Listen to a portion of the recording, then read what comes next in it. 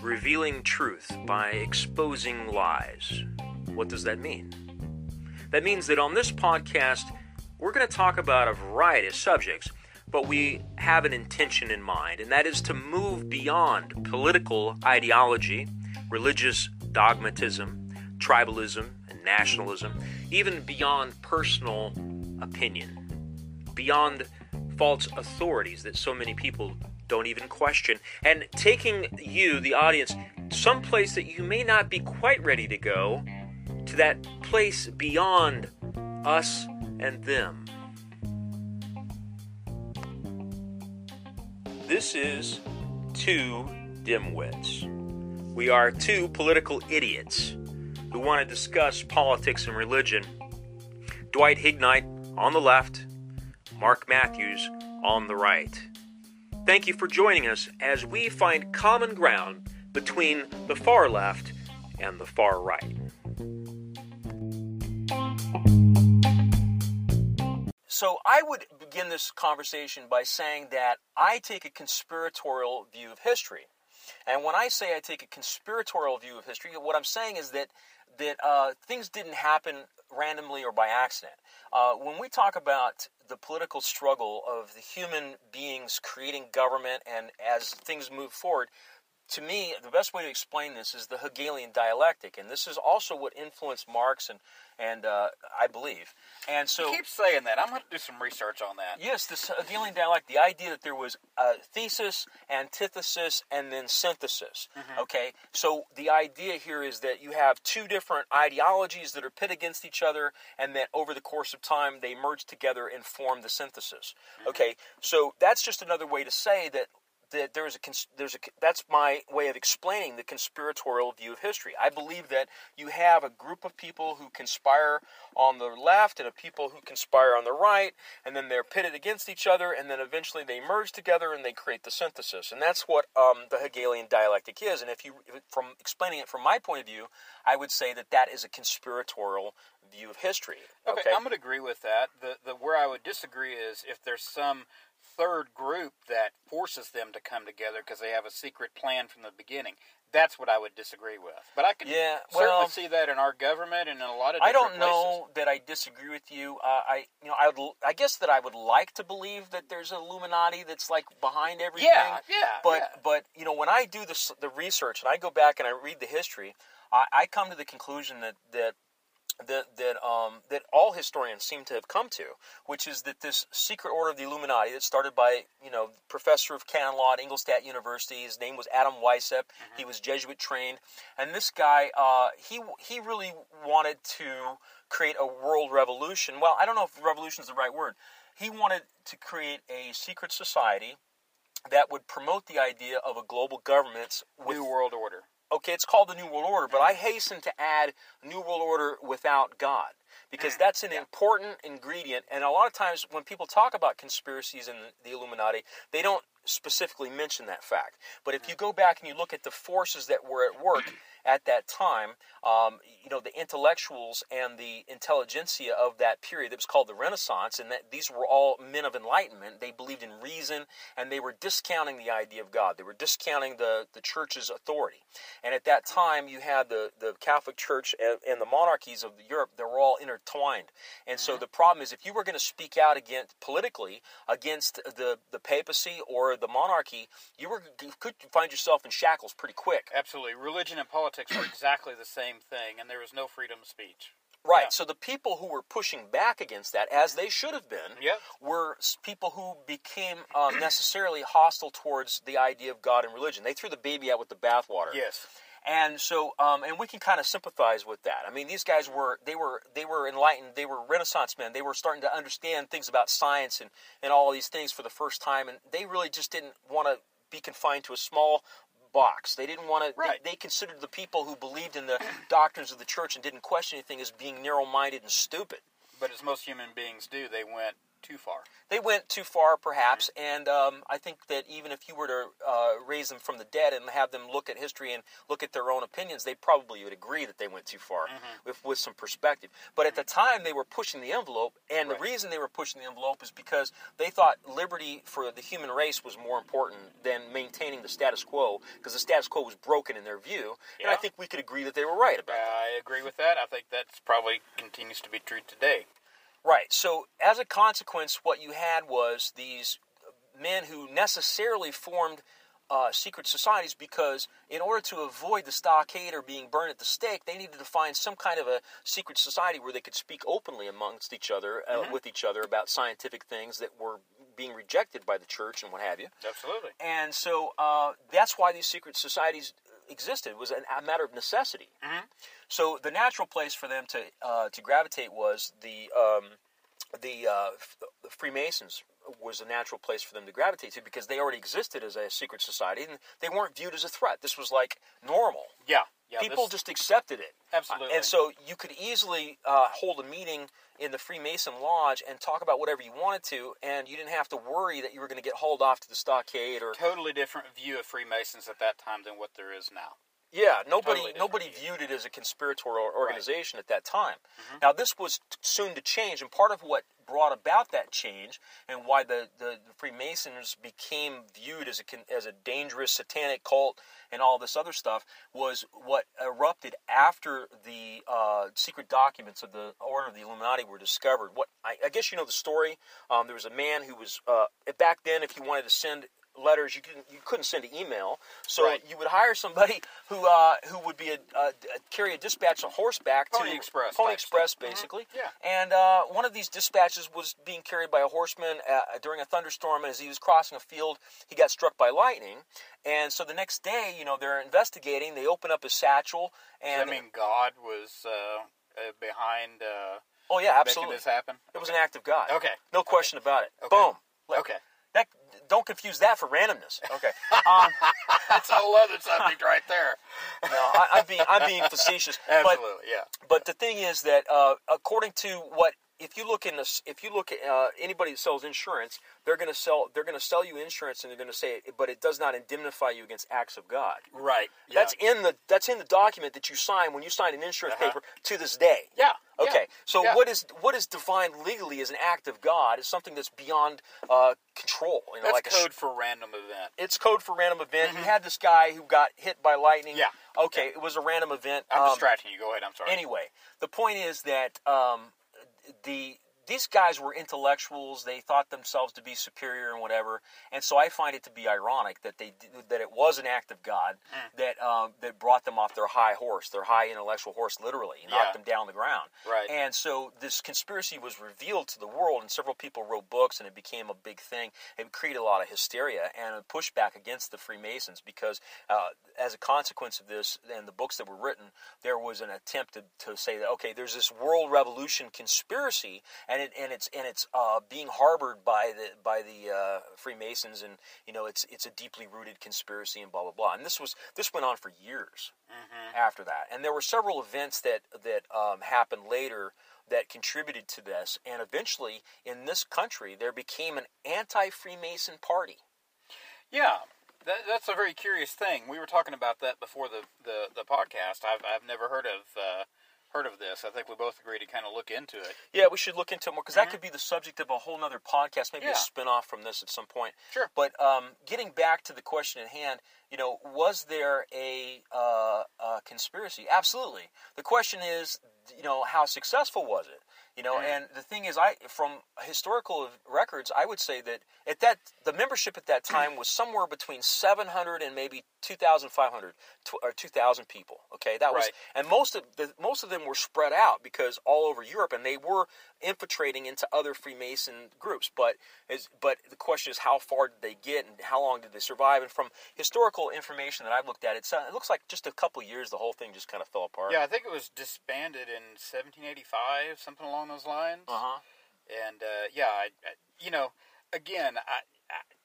I think that most likely it did fall apart. So, what's really curious, and I haven't had time to do the research, but How did it become such a big deal today? I mean, this is something that happened, 200 and some odd years ago. So why do we see, Beyonce is the Illuminati on the internet? I mean, well, where did this come from? Where did this come from? The word Illuminati became popularized by a science fiction trilogy that was written by Robert Anton Wilson. He did the Illuminati trilogy, and I think this was back in the 70s, early 70s. Okay. And he was 70s, 60s, something like that. Yeah, most people today are not familiar with it, but this was really what catapulted the word Illuminati into popular culture. Is Robert Anton Wilson. He's a really smart guy. He kind of like was a contrarian, like he would take the contrary view of everything, but he spoke in kind of riddle, and he was always with a tongue in cheek, kind of like he wasn't to be taken seriously. He appealed to smart people. People knew he was joking, but a lot of people didn't. And right, so they took it serious. They took a lot of things that he said as being literal fact when it wasn't. He was kind of like the Dan Brown of his time, like the Da Vinci Code and all this. Right. Only he was good.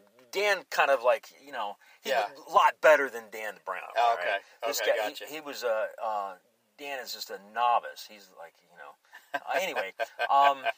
And so he wrote this book, and it kind of caught the idea on, and then I'm assuming with the internet in the 90s and in the early 2000s, it just kind of spread like wildfire. Well, the next thing that happened was in the 80s, there was a card game. Do you remember Magic the Gathering? People would play the card game? Well, before that, there was a game called the Illuminati. Really? Yeah, there was a trading game called the Illuminati. Huh. And this was Peter Jackson who put that out, and it was, I think, in the 80s or whatever. Okay. And some of the cards showed the World Trade Center with a plane flying into them. Oh, now we're going down the rabbit hole here. Yeah. So anyway, this is another thing that brought the word Illuminati into popular culture is because of this trading game, Illuminati, the New World Order. That was the title of the game. Mm-hmm. And so this card trading game was Peter Jackson who put that out there, and I think a lot of his ideas came from the Robert Anton Wilson's trilogy. So he took that, and so it became a subculture. There were people who were interested in it.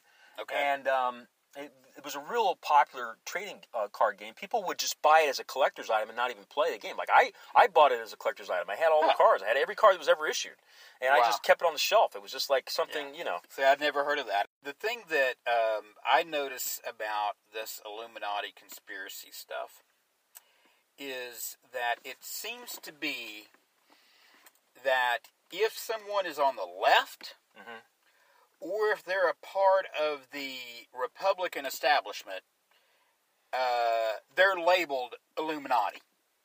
Really? It just seems like that's just what I see. And so my concern is it's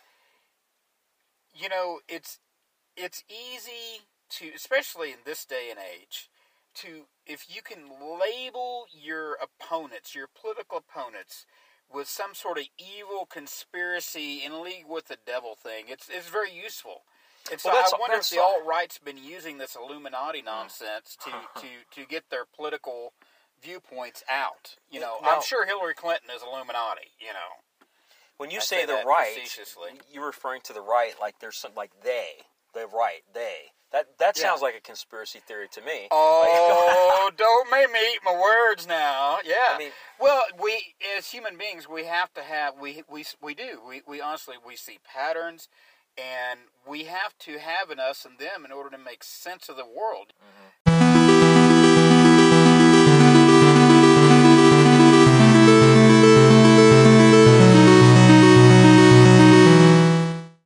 People do slap labels on their political opponents, and that's not a new phenomenon. No. I mean, the fact if we go back to let's take when George Washington was going to become president of the United States, he was accused of being an Illuminatist because a lot of the early founding fathers were Freemasons. And the fact is that he wrote a letter in defense of Adam Weishaupt, and there's a historical record of George Washington saying that Adam Weishaupt was misunderstood. Okay. Interesting. Yeah. So That's new information to me. yeah. Okay. And Thomas Jefferson was accused of being Illuminati, and so who knows? Maybe he was. And because a lot of the early Illuminatis found themselves aligned with the French Revolution, and Thomas Jefferson was a big proponent of the French Revolution. Well, it just seems that there's a difference between the Illuminati, the historical Illuminati, and the Illuminati that's being sold to us Right, now. absolutely. So it's become, because of popular culture, because of the trilogy by Robert Anton Wilson, because of the Peter Jackson card trading game, this word Illuminati has taken on a life of its own, and now it's become a label that gets attached to any, cabal. Yeah. And so now you have, and the word cabal, by the way, is another word that there's a history behind where that word came from. And I won't go into it now, but the point is that we see these patterns repeating themselves where, there's a real conspiracy, and then that conspiracy gets a label, whether it's cabal or whether it's Illuminati or whatever, and then that term becomes institutionalized in our vocabulary. It becomes part of our, so now, 100 years later, we're calling this group a cabal, or we're calling this group a conspiracy, Illuminati, or what have you. And so now people talk about the Illuminati in the music industry, they talk about the Illuminati in Hollywood. Well, of course, this has no connection to the historic Bavarian Illuminati. Right, and what bothers me the most, I think, is this fictional idea is being used as something that's real and being used for real purposes. Well, people sound stupid sometimes when they talk about this. Like, I hear people who have no education on the subject, and probably no education to speak of, are quick to just rant and rave about Illuminati this and Illuminati that. Right. And all they're doing is repeating what they've heard on YouTube videos. Exactly. And, there's nothing to it.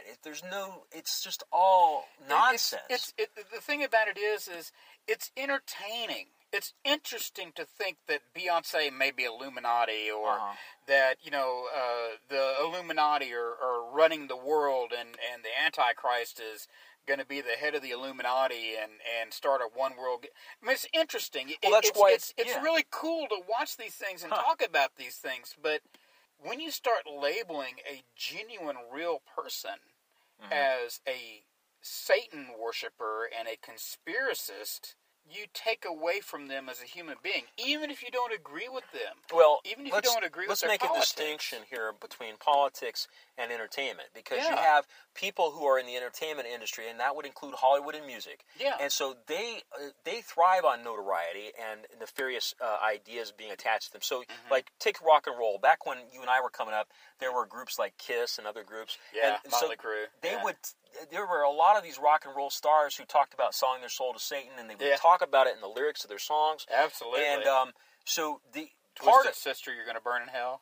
But you see this over and over again, and I think Kiss is a good example of this. People who they were trying to be outrageous. Yeah. And, they wanted the parents to get pissed off and tell the children, the teenagers, don't listen to that devil music because that sold records. Absolutely. So the same thing is true for today when it comes to the music industry. I think that's the same thing. It's a phenomenon that you see that's being called the Illuminati is an attempt to try to create this. But I think that could be another podcast because there is something to it. There is a fact that there is a cabal. There is a dark and force that's controlling both Hollywood and the music industry.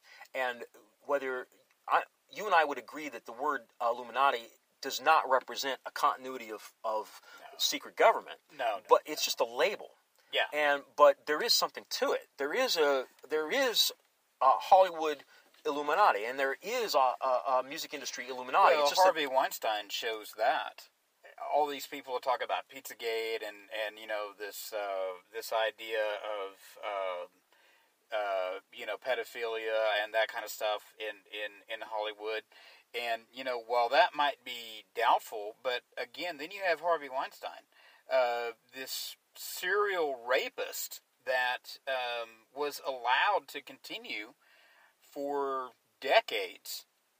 If he's one, how many other people like that are there? How about the guy in Europe who was like the friends with the royalty there? He was discovered to be the highest level of the British government, who was a pedophile and all that. So, I mean, now when you start talking about pedophiles, now you're bringing politics back into it, because these guys are involved at the highest level of political. There was a conspiracy or a scandal years ago where the Boys and Girls Club out in I think it was North Dakota, they were bringing children, orphans, on a plane to Washington, D.C. to have sex with congressmen, and this was like a big scandal. And so... Well, now, here's where I'm going to throw in the Ramsey effect, okay, the Ramsey theory. Just because this happened doesn't mean that there's some sort of organized cabal, to use your words, that is making it happen.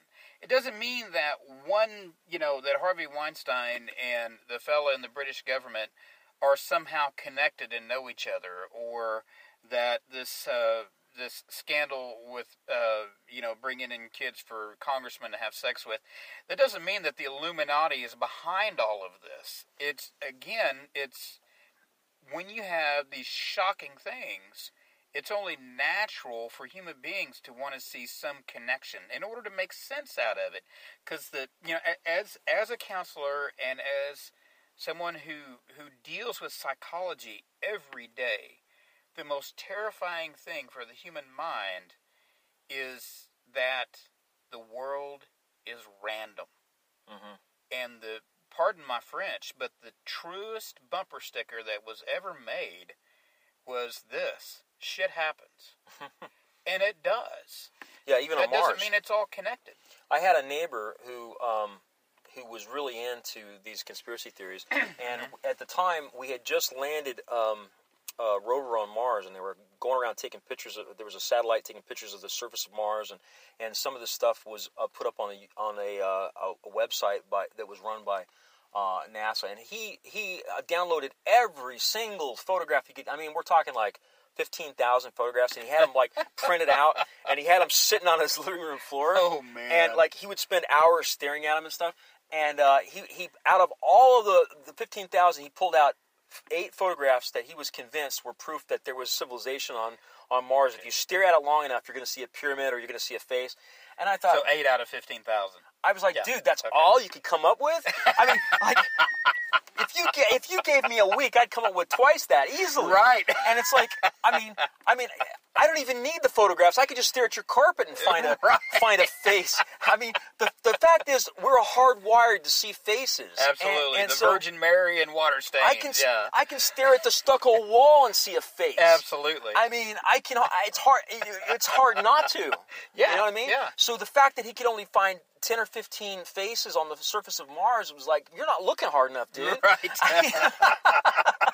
Exactly. And the same, and again, I'm going to get into my opinion here, but the same thing applies to human interactions and to news stories and to events. It's so easy to see a connection, and believe it or not, and I believe this, that the idea of the Illuminati, probably deep down inside, in all of the people that believe in it, it actually makes them feel safer, because it makes sense out of the world. Right, and I think what it also does is it pushes them back into traditional religion.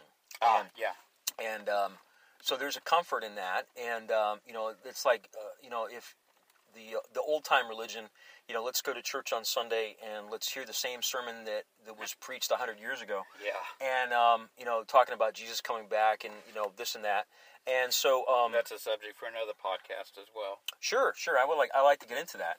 But I don't want to disparage anybody's personal beliefs. I think there's great value in studying the Bible and having a relationship with God that's based on your understanding of Scripture. I just think that you can I think the Bible is open to interpretation, and I don't think that we have to all agree on what that interpretation is. I think that we can approach it from an evolved, cultural, scientific, and psychologically informed point of view, and we can see that there's metaphoric meaning to be found in these stories, and they don't have to be interpreted as literal. There's such a thing as a metaphysical, or what might be called mythical or mystical understanding of Christianity, and I think that that tends to be more of the approach that I'm comfortable with. But at the same time, I don't feel uncomfortable being around people who take the Bible literally, because to me it's all a metaphor. And so, if it's all, and I allow other people to have their own interpretation. I'm not trying to impose my view on anyone. So, and my view isn't crystallized. It's fluid. So, I can sit there and share your view, and I can sit there with somebody else who has a different view, and I can share their view. And I don't think that I need to determine who's right and who's wrong in that equation. Well, that's the whole idea of what we're doing here is finding common ground. Yeah. Even though Mark and I may disagree on a lot of things, I still respect his view, and his views have challenged me to look into my views, and I hope my views have done the same thing for him. And yeah, I wouldn't have read the Communist Manifesto when I was 18 if it hadn't been for you and I being seriously. I mean, that's wild. One of the motivations I had for really delving into it was because of the arguments that you and I had in high school. I remember I was out in Phoenix, Arizona, and I was walking by a John Birch Society bookstore. It's called the American Opinion Bookstore. It's close to Central and Camelback, and they had this little bookstore called the American Opinion Bookstore. And I'd walk in there sometimes and pick up literature, and that's where I got the Communist Manifesto. I also read the Humanist Manifesto 1 and 2, and I read some other materials. And because I felt like if I'm going to argue with somebody, I need to at least have read it. I can't. Right. And so, exactly. But I wouldn't have been motivated to do that if you and I hadn't had the arguments that we did. So you were actually awesome. one of the motivations for me to dig deeper into it. And so I don't think I ever told you that, but that's, no, that's pretty cool. Yeah, that's true. And here I was, preparing for this podcast, doing some research on the Illuminati and stuff. And what that led me to was doing deeper analysis of what Karl Marx and Friedrich Engels were. How I wanted to find out a link. I really wanted to find a link between the Illuminati. Really? And, isn't that interesting, Mark? I'm trying to find that link there. I did find a link. Very weak, I have to admit. Okay. It's a pretty weak link, but there was a... try hard enough, you can make it stronger. Well, I'm being facetious, man. I'm sorry. I read some of Friedrich Engels' material this week, and in his material he makes reference to the Illuminati, by the way. And there's this quote that I have from him, and he says that there was a left, that the Illuminati evolved into what was called the Carbonero. I think it was Carbonera. It was like this trade union that became a secret society that became a political force, and that was what a lot of the early supporters of Karl Marx and Friedrich Engels were involved with that. And then it was a political movement, I think, in one of the countries in Europe, and then it was put down. But he makes reference to it, and it was like another branch of the Illuminati, quote unquote. But there were many of these. I mean, there was probably hundreds of them. I mean, there sure, were... the like you said, the secret societies. It's where you could express your views freely. Yeah. Yeah. So that all of these different groups, there was a revolution fermenting across Europe. And what year was it? 1848. 1848. I think that was the same year that... The Communist Manifesto? Communist Manifesto was published, but that was later in the year, like early in the year, around March or so. It was Karl Marx was in France, and that's when they just had started what was called the Communist League, which formerly had been called the Justice League or the League of Just Men. And so they had just kind of converted that into a political organization. Right, and the manifesto was basically just written as a way of organizing the beliefs behind the communist movement. Well, where my conspiracy theory comes in is that if you go back and you look at the League of Just Men or the League of Justice, as it was called before it became the Communist League, then it had a few years earlier it had been called the League of Outlaws. Okay, and the League of Outlaws was based in Germany, and it had a branch in Paris, and so you could kind of think of that as like the right wing in Germany, the left wing in Paris, and so and they had issues with this conspiratorial organization that they were problematic and they didn't agree with, according to Engels in his own writing. But they basically, the founders of this group, the people who were members of it, were flexible enough to where they were willing to relinquish some of their tenets and let go of it and reformulate. And so it became... it went from being kind of a conspiratorial organization, kind of Illuminati-style organization, into becoming more of a political, kind of utopian idea, moving towards a revolution politically. I want to say one thing. keep in mind that Mark, whenever you're saying Illuminati, and you're talking about Marx and Engels, keep in mind that this was almost 200 years ago. 150, 160, well, it was, and it was 72 years later after the founding of the Illuminati. So a lot of things happened in that 72 years. Yeah, you've got to put this in context of time. Frederick Engels was making reference to the Illuminati. That doesn't mean that they're robe-wearing Satanists. No, by any means. No. As a matter of fact, they were atheists. Not devil worshippers, if you will. Well, the fact is, and this gets forgotten in this discussion a lot of times, is a lot of these people who were quote-unquote Illuminati were opposed to anything that was supernatural. They rejected God and the Bible and the church, and that meant they rejected occultism and any kind of like seances and any kind of witchcraft. They threw it all out. They wanted to be men of reason. That was what was driving them. And that's not the Illuminati that's being sold to us today. Yeah, totally different thing. What's fictionalized? It's totally fictionalized, and sure. we know that that's true. So that year that the Communist Manifesto was written was the same year when the police came knocking on the door where Karl Marx was in Paris, and basically were going to place him under arrest, and they kicked him out of the country, and that's when he went back to Germany. That's when he issued the. It's hilarious that you're a libertarian and you know more about Marx than I do. Well, I just studied up on it this week. Oh, okay. Yeah. You're making me look bad, man. No, I had some free time, so I looked it up. But the bottom line here is that ideas that people have in their mind when they think about, when they hear the word Illuminati, and all of the concepts and ideas that are in vogue today in terms of what constitutes the Illuminati are based on pure fiction. Absolutely. Pure fiction. And, we can trace that back to Robert Anton Wilson's trilogy. We can look at the card game by Steve Jackson. We can look at a lot of different things and realize that, this is kind of like the Dan Brown interpretation of history. Right. It's just fictionalized. And it's fictionalized because it's interesting. It sells. Again, I'm going to go with the Ramsey theory. I really like the idea. But at the same time, me personally, as a Marxist, I do believe these huge international corporations that are above the governments of the world. Do they conspire? Yeah, you bet you they do. Are they interested in ruling the world? I don't think so. Are they interested in ruling as much as they can and increasing their power and increasing their wealth? Absolutely. Do they want a new world order? No. Why would you want a new world order when the one that you have right now is made you as powerful and as wealthy as you are? So let me argue against that because I'm agreeing with you that this Illuminati thing is a crock. Okay? Yeah. But I'm not agreeing with you that there's no such thing as a conspiracy. I believe that there, and I'm putting the blame for this conspiracy that I believe on the very people that you're pointing the finger at. You're pointing the finger at this 1%, and you're saying that they're a problem in the world we live in, and I'm agreeing with you that they're a problem. Okay, we're agreeing on that. But I'm going even further, and I'm saying that there is a conspiracy, and they are it. And I don't call it the Illuminati. I call it the Anglo-American establishment. Okay, I'm going to agree with that. I will agree with that.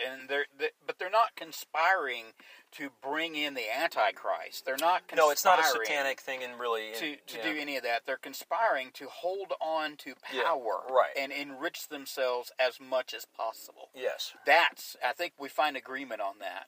Yeah. The whole satanic thing is a red herring, as far as I can tell. Yeah. There's if people.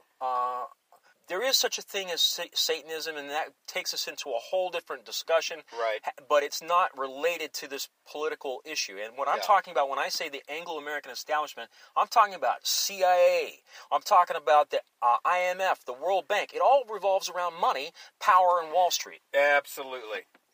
I don't know about the CIA because that's been used in a lot of different conspiracy theories. Oh, yeah. Certainly in the 60s and the 50s and the 40s and during the Cold War, they were out of control. Oh, come on. This should be right up your alley, the conspiracy of the...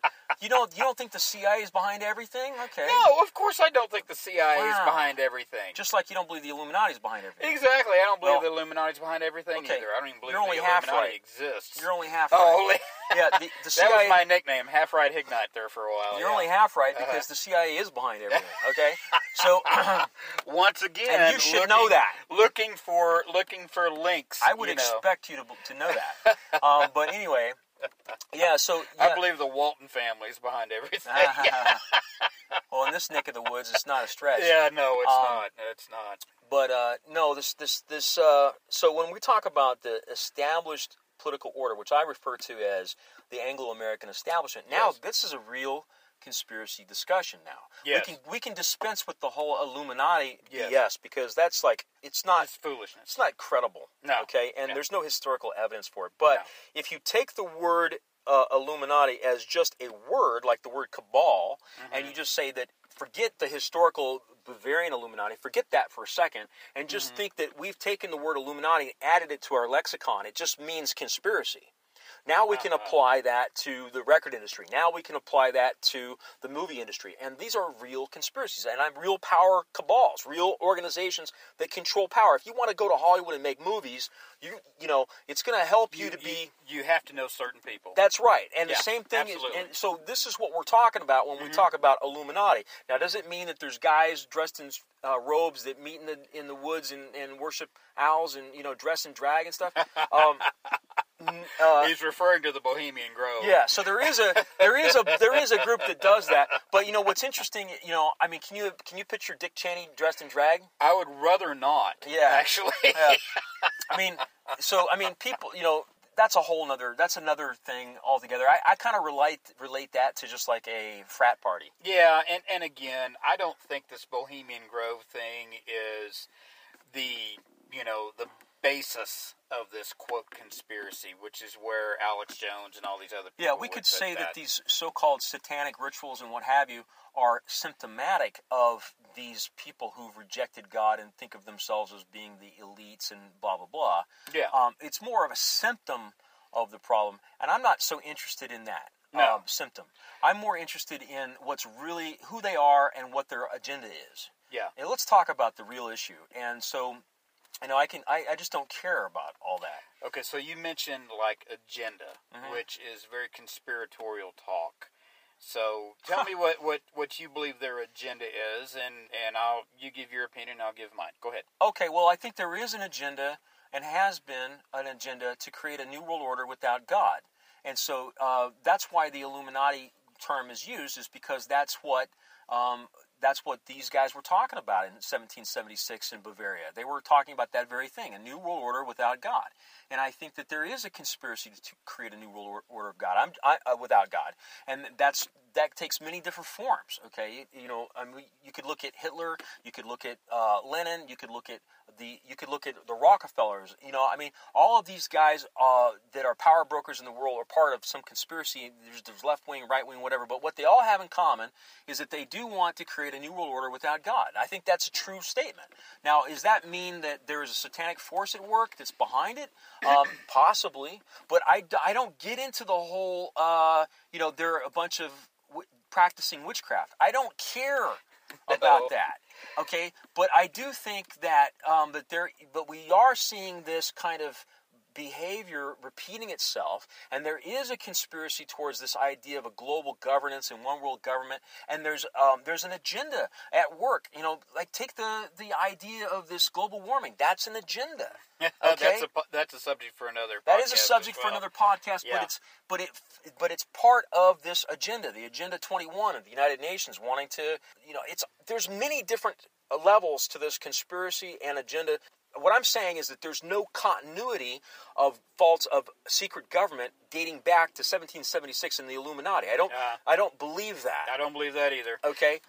Here's what I would say. There's a spirit of Illuminati, though. Okay, if you want to take that, you could say there's a spirit of Illuminati. Now, my opinion, and again, I'm not as learned as you are on all these things, but my opinion is the only thing on these people's agenda is to increase their power and increase their wealth.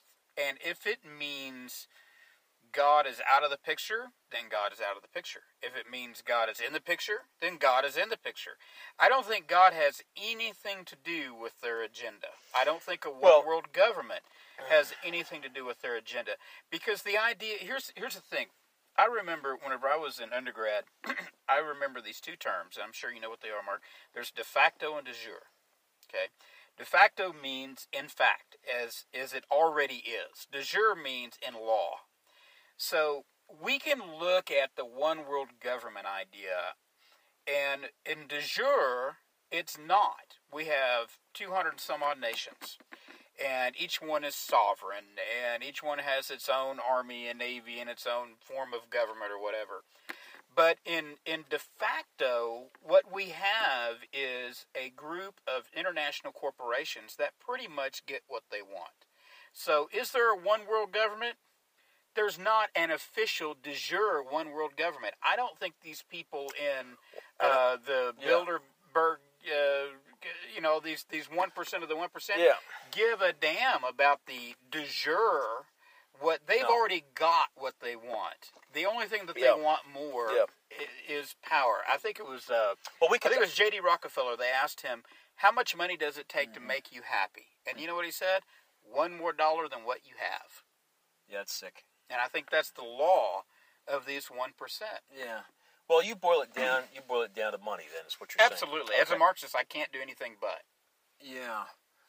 Well, I don't. I think that money is a significant part of it, and if you want to know who the conspirators are, then you need to see who benefits, and money is a big factor. Absolutely. So I think that that's a good way to identify the enemy is by who's controlling the money. And when you ask that question, it always comes back to the banks, and that brings in the Rockefellers and the Rothschilds and the rest of it. And see, and these groups that control the money, the bankers, the international bankers, are the ones that are labeled the Illuminati. Now, I don't know how that happened because there's no connection whatsoever. But somehow the word Illuminati has been attached to this international banking cabal conspiracy. And there's no connection whatsoever. None. Maybe it's some way of making them look worse. It's like getting religious people or conspiracy-minded people on the side of, you were talking about these bankers. Labels earlier, and one of the labels at this time was Jesuit. If you would accuse somebody of being a Jesuit, that was like a slur. It's like saying that you're a Jew or you're an Illuminati or you're talking about back in the days of 1848. Yeah. Okay. And back in those days, or you're like it's a way to criticize someone you're having an argument with without having a real discourse. You can just label them a Jesuit or label them an Illuminati or whatever. It's kind of funny how that still is today. It's always been that way. Yeah. It seems to be getting worse. That's just your perception. It's always been that way. Yeah, I agree. But it seems to be. But the thing is, the international banking conspiracy is a real thing, okay? You have the Rothschilds, the Rockefellers, and the rest of them. And, this de jure being real legitimate government, right? Right, by law. Okay. Well, I would like to introduce the idea of common law. Now, originally in this country, we had a thing called common law. But it got replaced with fiat law, or what did you call it? The de facto or fiat, same difference. That means in fact. In place of, even if it's not government legal. Issued. Let's say segregation. You have segregation is illegal. De jure, segregation is illegal. But in fact, it's still in place. You have cities where African Americans are all grouped in one place, and Anglo Americans are grouped in another place. That's de facto. Even though it's illegal, it's still in truth. Right. So let me rephrase that in my own words. What we had early on in this country is we had what was called common law, and this was established by the Constitution, and the Constitution was established because of the common law that came from Europe, and particularly England with the Magna Carta. Basically, that was established to put limitations on the monarchy and say, okay, there's certain inalienable rights and freedoms and liberties that society has, and that you can't violate them even though you're a monarch. Even though you're the king, you have to recognize that these are legitimate rights. And one of the things was property rights. Now, of course, this brings up the Marxist idea that we should get rid of property, and that's a whole other discussion. Yeah, right. And that's where you and I are going to disagree on, probably. Sure. But the point I'm trying to make here is that there's a distinction that needs to be made between common law and statutory law. Okay. All right, so common law, under common law, there's no crime unless there's a victim. You have different laws. You have laws that are based on constitutional foundation, and you have laws that are just dreamed up. Like, let's take automobiles, for example. Okay. If you drive in a car, you have a constitutional right to free exercise of the highway and byways, but you voluntarily submit to the laws that govern motor vehicles by putting a license plate on your automobile. Okay, I will say that. However, the license plate. Now, again, I'm playing the devil's advocate here. Pardon the Illuminati reference, but what I'm saying is that the idea of a license plate is required by the state government. It's not a federal government thing. And if you don't have a license plate, you can say it's voluntary or not, but they're going to pull you over and give you a ticket. Yeah, it's a real annoyance. You have to go in front of the judge all the time. Absolutely. And the only way you can win that case is if you can prove that you have original title to the vehicle, which is virtually impossible to do. So, but if first thing an officer does when he pulls you over is he asks you if this is your motor vehicle, and that's for two reasons. One is if you acknowledge that it's a motor vehicle, then you acknowledge the laws that govern motor vehicles. But if you were to answer to say no, this is my home, then you could make a legal argument that this is, like, you're in a motorhome, for example, and you say, I live here, this is my home, this is not a motor vehicle, this is my home, and it's not moving, it's sitting stationary, then you could legally make that case in court, okay? So the thing is that I don't really care to try to convert you to my way of thinking. We're going to find some common ground in here somewhere. It's just, you got me started with this talking about law du jour, and what I'm saying is that what happened was there was a period of time in American history where things were based on common law, but gradually it became statutory law. And the statutory law doesn't assume that you're innocent, but that, in other words, let's put it this way, under common law, there's no crime unless there's a victim. But under statutory law, you can be guilty of a crime even though there is no victim. Well, now here's where I'm going to find some common ground with you. I do see, believe it or not, I do see a lot of government overreach. There seems to be a law for everything, and where is it? What's it based on? Is it based on common sense? Is it based on inalienable rights to life, liberty, and property? It's not based on common law. Where is it? It's not based on common law. That's the problem. Okay, so if I could have my wish to change the universe, I would just revert back to a common law era where everything was common law. That was far better. We didn't have statutory laws telling you that you're going to go to jail because you spit on the sidewalk or use profanity at the beach or whatever. Okay, those things are ridiculous. But that's all examples. Like in the city limits, the city says you can't do this, you can't do that. Okay, that's all statutory law. All right, and so this is the problem, because you can pass laws, statutory laws, and make anything a crime, and they do it. Yeah, well, and it's a problem. And that's exactly right, because there's so many laws out there. But where I would, disagree with you is that if the government that passes the law is democratically elected by those who are being governed, then, John Locke, government exists by the consent of the governed. So now, if the government that passes the law is appointed by some higher power and is not elected by the people who are being governed, then that, I would agree, is a statutory law and it should not be respected. But if we have a vote here in the city to elect a city council, and the city council says that it's illegal to spit on the sidewalk, and we don't like that, then we have an opportunity the next time there's an election to vote them out and change the law. Yeah, but what happens is you might vote the guy out, but the law never gets changed. It just stops being enforced. Unless the guy runs on... So 100 years later, some other corrupt leader gets elected, and he decides to take that old law that's still in the books and enforce it. This is the problem. I'm not disagreeing with you on that. I agree. Yeah. The principle that I'm saying is that laws are...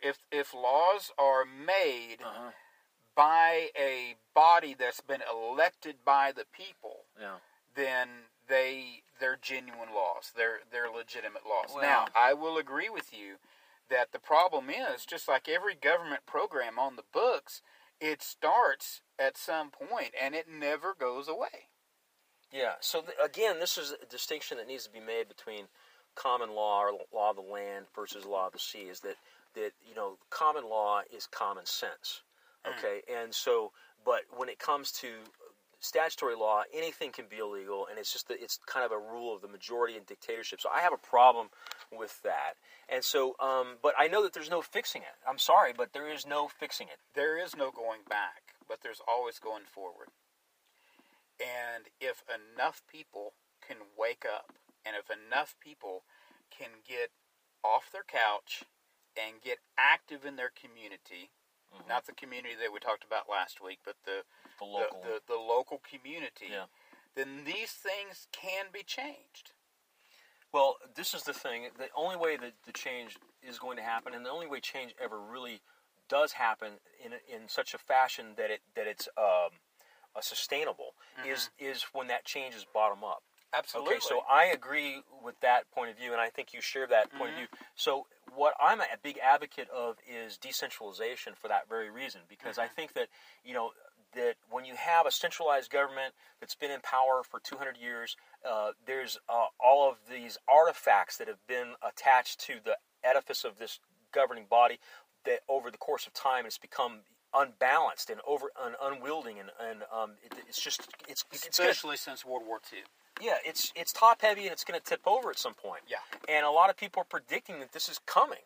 They're anticipating this is going to happen within 40 years. The United States is going to go through what the Soviet Union went through, a total collapse.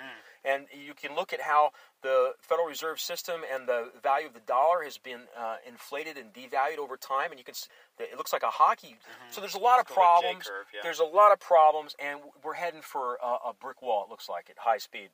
So, but again, to bring some hope, interject some hope into this whole thing, is I'm not worried about the collapse of this whole system. Because I think that there are going to be better technologies like Bitcoin and various things that will be able to rescue us and create. We just need to learn our lesson from history, and that's why it's important to discuss this stuff and understand what it means to have a sound monetary policy. What does it mean to have sound money? Okay, why was it important to have gold and silver as a standard for your money? Why is the things that we're taught in college, like Keynesian economics, why is that flawed? This is important to understand. You take the Marxist point of view, and the majority of the people graduate from college take the Keynesian view of economics, but nobody talks about Hayek and understanding the need for sound money and gold and silver and the store of value and all that. It's not discussed. It's not talked about. Okay. Well, you mentioned that the fall of the system is coming. And in a very perverse way, I kind of look forward to it. Me too. If I could push a button and make it happen, I would be tempted to do that. I'm at the bottom, so it's not going to hurt me. The higher, the higher up you are, the further you fall. That's right. So, I could just roll over in my sleep and push that button. You got two dimwits here. We're not even going to notice. That's right. So don't put I'm a dimwit. I'm at the bottom of the totem pole. Do not put that button in front of me. I will roll over at my sleep and push that button, buddy. and not even notice it. I'd be the last one to even know about it. I wouldn't even know it happened. I wouldn't even know about it until like a week later. But it's not going to affect me. But the thing is that what I do advocate for is educating people on history so they don't repeat it, so that we can make better choices. And I'm also a big proponent of decentralization. I think that you said local. You were talking about community and local politics. Well, all politics is local, as they say. Yeah. And so people need to become activated politically, and not to hold on to the current system or think that the current system is going to change it. To be active in the sense of knowing what's going on and have an understanding that decentralization is the good thing. Modern day Illuminati, I think we both agree, is bunk, right? As far as being Satanists and dressing in robes. Yes, the term Illuminati is a misnomer. We should anytime we use the word Illuminati, we should also use the word cabal, and so that it's clear that what we're talking about is not some link to the past, and as if the Bavarian Illuminati was some secret government that has maintained continuity over 200 years, which is ridiculous. No, it has not. It's just a catch-all phrase. That's all it is. Yeah. So when we use it in that way, then we can say, yes, there is an Illuminati in the record industry. Yes, there is an Illuminati in Hollywood. Yeah, and there is an Illuminati in the international corporations. And banking. And in banking. That's a big one. But it's not like they're all in league together. It has nothing to do with Freemasonry per se. It's not Freemasonry. It has nothing to do with witchcraft per se. None of that. There might be some elements there that you can point to, like the Bohemian Grove, dressing up like druids in the woods. And, whatever. That's just some kind of, as far as I can tell, that's just some kind of creepy thing that goes on. Yeah. But a lot of these secret societies have this kind of stuff, like the Skull and Bones that was, they do this thing too, where they get into a casket and they do this whole business. And I kind of view that as being like a frat club kind of behavior. Absolutely. That doesn't mean that they're all and this is my opinion, that doesn't mean that they're all interconnected and they all communicate with each other. And they're all it's like they enjoy doing things that are taboo or forbidden. Right, that's the draw. That's the draw, right. So the idea, because it is a secret society, they want to keep your mouth shut, so they might make you do some, like, wretched thing, like, kill a cat that's your pet, or kill a dog that's your pet. Right. They do, I've heard stories about some of this pretty sick stuff. Right. And, but is it illegal? No. Is it really satanic? No. Is it pretty creepy and weird? Yes. Yeah, it is. It is. So I think Mark and I are in agreement that this Illuminati thing is bunk. But there is some conspiracies, if you will, but it's not. From your point of view, it all revolves around money. From my point of view, it does. It all revolves around money and power. And I think that there is an agenda, which is the agenda for a new world order without God. That seems to be a driving force. And that's where I would disagree with you a little bit, because I think it's all about money. God, for them, is either a useful tool or an annoyance. Maybe you're right. I don't know. Yeah, I don't know if I'm right or wrong. It's only an opinion. Yeah, I mean, I could be looking at it from a conservative point of view. I've been indoctrinated from a conservative point of view. I see it that way, and so I could be wrong. I'll just admit that I could be wrong. Well, and I could be wrong, too. Yeah. So, I mean, one of us is right and the other one's wrong, and who knows which is which, right? I think that, it does appear to me that there's this agenda for a new world order without God, but maybe the without God part is just not as significant as I thought, or perhaps, I don't know, but... Well, the New World Order, and again, we need to shut this down, but in my mind, the New World Order is already here. It's a de facto thing that the 1% of the 1% already have what they want. I think we can agree on that. And I call it the Anglo-American establishment. Anglo-American establishment. And it's been going on for quite some time. Oh, yeah. Absolutely, especially since the end of World War II. Yeah, basically. Since the Bretton Woods Agreement and the dollar became the reserve currency of the world, that's basically when the New World Order took its current form. Right. And will it collapse at some point in the near future? A lot of smart money is betting on that it will happen. Well, I would have to say so. Yeah. What we want to see happen is resurgence of a system that is more libertarian, that is more based on common law, and that is decentralized. And believe it or not, I'm gonna just gonna. I'll let you get the last word. Okay, I'll get the last word. Here we go. Believe it or not, I agree with you. Mm-hmm. My mind. I could care less about the government system. What I care about is the economic system.